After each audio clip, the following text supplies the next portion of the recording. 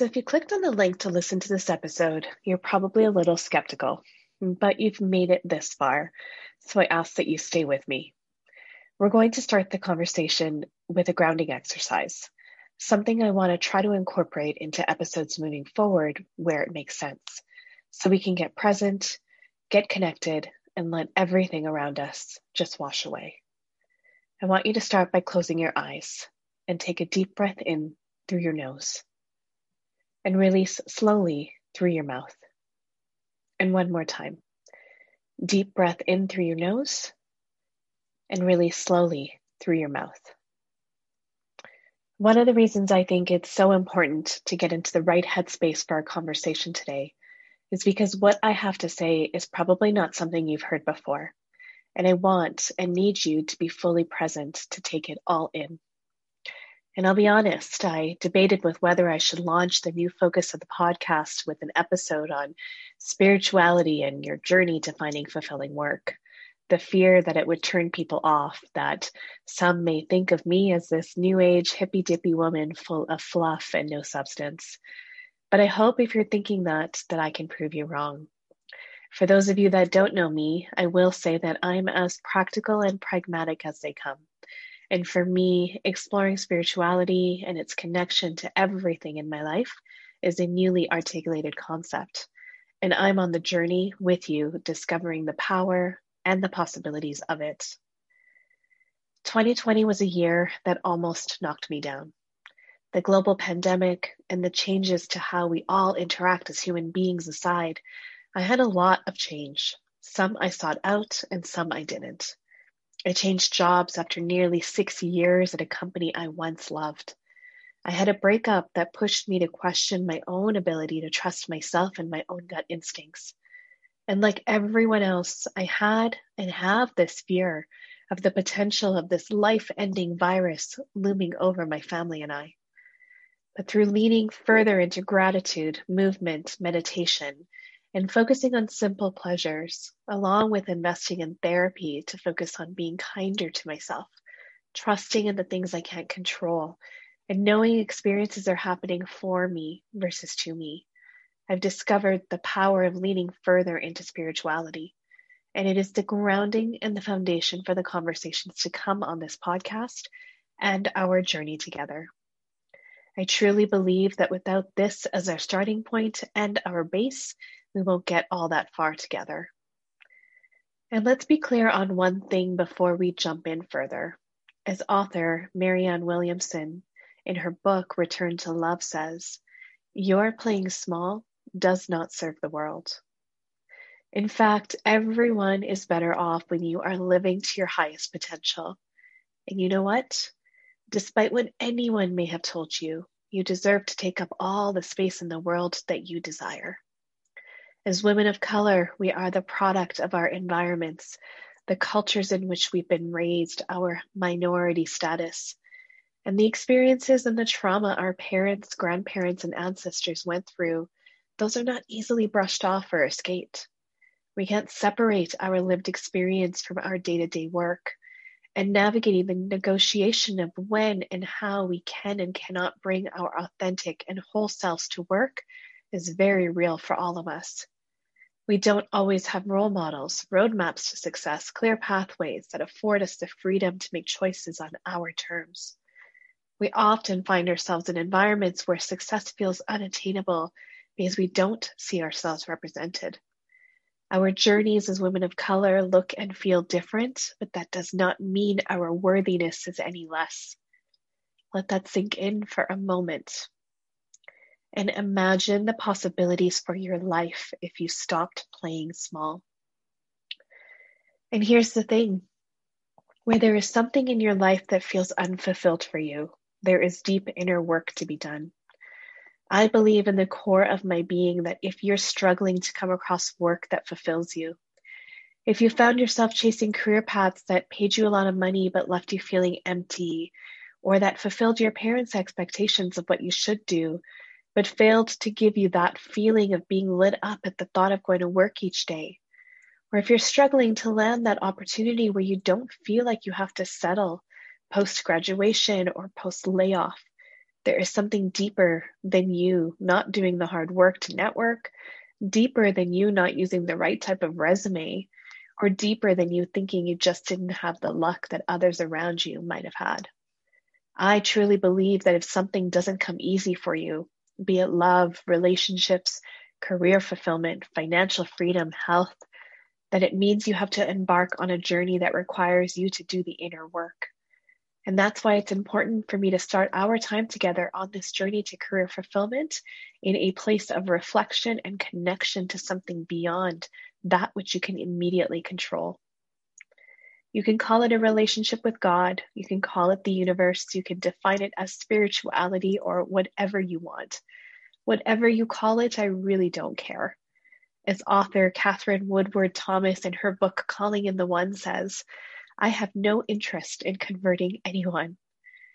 So as long as you're open to hearing how going inward, getting really quiet and doing the work to uncover and even deconstruct the things you've been told you need to land that dream job or that fulfilling path, then you're on the right track. I'm also not naive enough to think that everyone will get it or agree. Part of the journey of understanding what you really want comes from the trial and error process, from falling down and from perhaps even going down a path that may not be the most fulfilling long-term choice. Sometimes you hear things when you're ready to receive them, and right now may not be the right time for you to hear this, and that's okay. But if you are ready to change your thinking on how to find that alignment of your core values to work that lights you up, that brings you deep fulfillment and puts that pep in your step, even if those steps are fewer because you're quarantining and just commuting to your home office these days, then I encourage you to listen on. And it's important for me to say that most of us are in positions that are very different from that of our parents and previous generations before them. We have this abundance of choice and opportunity, and much of our options come in our willingness to access that which is in front of our faces. You might be a child of immigrants like myself. My parents, immigrants from Pakistan who moved to Canada over 40 years ago, didn't have that much choice in the decisions they made around a career that aligned with their heart's desire. They would likely listen to this and roll their eyes, wondering what Canada has done to their kid. They chose opportunities that would put food on our table, and each choice to move jobs or change career paths was mainly rooted in economic gain, no matter how small. Because of the sacrifices my parents made, I recognize that I am now the sufferer of first world problems. You may be in much of the same boat. My generation and those after me arguably have had access to all this education, knowledge sharing, and information at our fingertips. And from that, we get on this quest to discover the right path and perhaps jump around to find that perfect fit. But let's have an honest moment here and say it like it is. All of this is exhausting and overwhelming. And I'm here to say that it doesn't have to continue to be exhausting and overwhelming, but it will require work. To be honest, you've got some work to do to reframe the process for yourself because you've probably been fed the wrong advice for a long time. You may have been following the roadmaps and pathways of someone else's dreams, or maybe you're expecting it to be easy. Perhaps you're comparing your path to someone else's. You may expect that dream job to fall into your lap, or for your parents to have the perfect vision of what your career needs to look like, or for money to somehow be the only driving force that keeps you in pursuit of your goals. And maybe you believe that you won't go on a journey to get there, but you will. And it's going to require you to get out of your own way and allow what's meant to be to come to the surface. And if you know me well, you know I dabble in self-improvement like it is a second job. And I read a lot in this arena, along with surrounding myself with people who do much of the same. And since as far back as I can remember, since I was a little girl, my hero and the best friend in my head has been Oprah Winfrey, as it was through her platform that I started to think about self-improvement and, more importantly, my relationship with God in a very different way. See, I grew up Muslim, and to be honest, many of the ways in which I was taught to engage with God was through a lens of guilt for not doing enough to engage God or show God I was a true believer. In fact, the language I was used to talk to God was not one I really ever understood. And the pathways in which I had been taught as the only pathways to connect weren't ones that ever really resonated with me. Not a great recipe for finding abundance in the relationship, and not the way that I approach it today. I credit a lot of my values, my compassion, and the ways in which I look at the world through a lens of service and giving back to my Muslim upbringing. But I credit much of my growth to date around spirituality to Oprah, who so passionately used her platform to get people to recognize that doing the inner work was just as important, if not more important, than doing the outer work in life. She may have detoured a few times, and even in the late 80s, when she literally carted out 67 pounds of fat on a red wagon to show from her upteenth weight loss challenge on her show. She never lost credibility points with me, even after that. She made conversations about God and spirituality feel accessible and beautiful. And very recently, I was listening to Oprah's Super Soul Conversations podcast on love and connection, and something she said stopped me in my tracks. It's that if you use your life to serve the world, you will discover the myriad of ways the world offers itself to serve you. I believe in the core of my being that if you find a way to be of service to others, the path to fulfillment will be full of moments that light you up. I also believe that each of us was born with our own individual talents and gifts. And when those gifts are used to service others in even the smallest of ways, you are leaning into your purpose. You using those gifts and talents to support the experiences of other people is an active act of service in a way that allows your life to be about someone else other than just yourself. And it removes ego from the equation.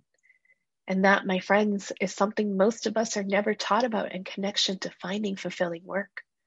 If you make it about other people and how you can use your God-given talents to uplift, to serve, to evolve others, the pathways to fulfillment become so much more accessible. And for me, life has always found a way to humble me when I'm on the wrong path. And it's often where I found myself in jobs I absolutely hated, working in pursuit of a fancy title or a bigger paycheck. I've taken big risks in my career path more than once because of it.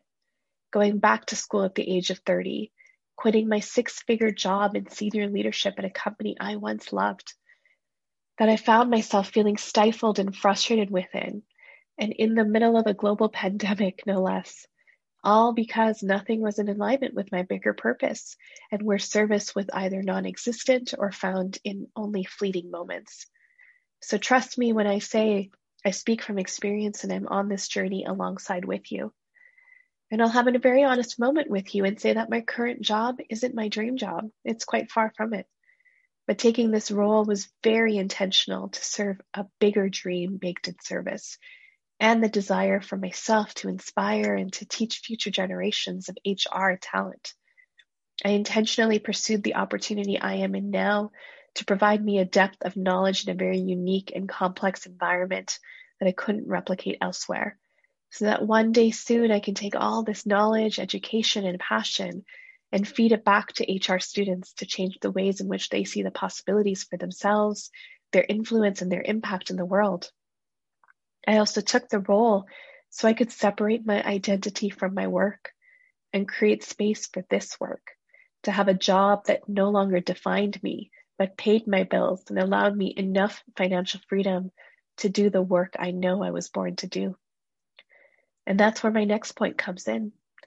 In order to find that fulfilling work, that career to love, you must create space for it. We spend so much time working to make an income and provide ourselves with the life that we want. Don't make finding that which you are passionate about an option. Make it a priority. Schedule time in your calendar, find whatever formula works for you and stick with it. At least once a week, remove yourself from distractions and make no excuses to spend a minimum of an hour on the work. And it's going to take a good amount of work to get you there. Lots of self-reflection, lots of research, lots of asking questions of yourself and others, lots of time focusing on banishing those "but I can't" excuses.